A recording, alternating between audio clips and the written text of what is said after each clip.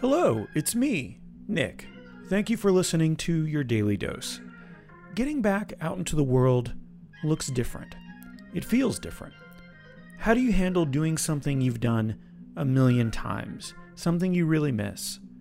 In this episode, Bob and I talk about him venturing out to do something he's great at, teaching improv in person. Enjoy.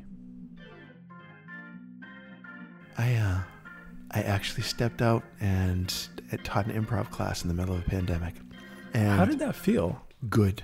I mean, So you were in person. in person with mask on, Social and with distancing. face shield and with social distancing.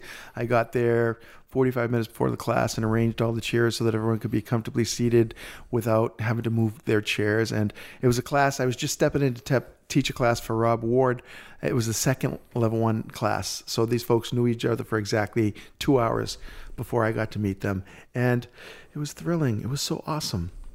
I was so happy to be out there among people. Yeah. Even though all I could see were their eyes, it was enough. I was afraid of that, actually, thinking, how can you do improv with masks on? It's got to be weird. But it was far less weird than I expected it to be. They brought it, and they also had great patience for each other and were so supportive of each other. And this particular class was the class where we have the students do the most terrifying exercise of the whole 8 classes, which is to deliver Trust punching? I don't even know what that is. Trust punches? Yeah, trust punches. What Am is I that? the only one who's ever been trust punched?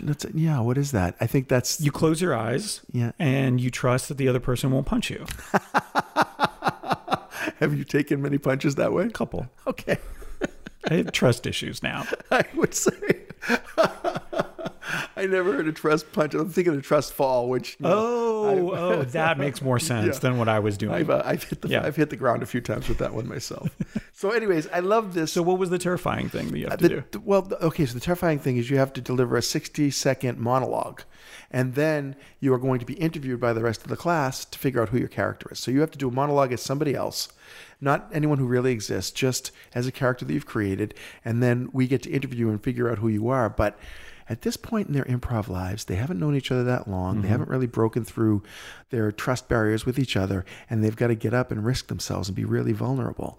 And the beauty of this exercise is once they do it, they are so bonded because they love the people who have supported them through this exercise because they were so afraid to do it. Sure. All of a sudden the dynamics changed, but until you get through it, there's a lot of tension in the room and there's a lot of fear. And then especially as people get up and knock it out of the park, I had some people that blew my doors off. They were like better improvisers than I am in their first class. And then other people are like, I don't want to get up after that.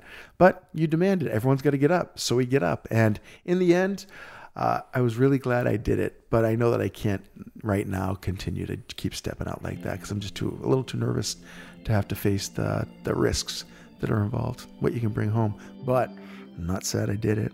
It was pretty sweet. Sometimes the things we want most lie on the other side of fear.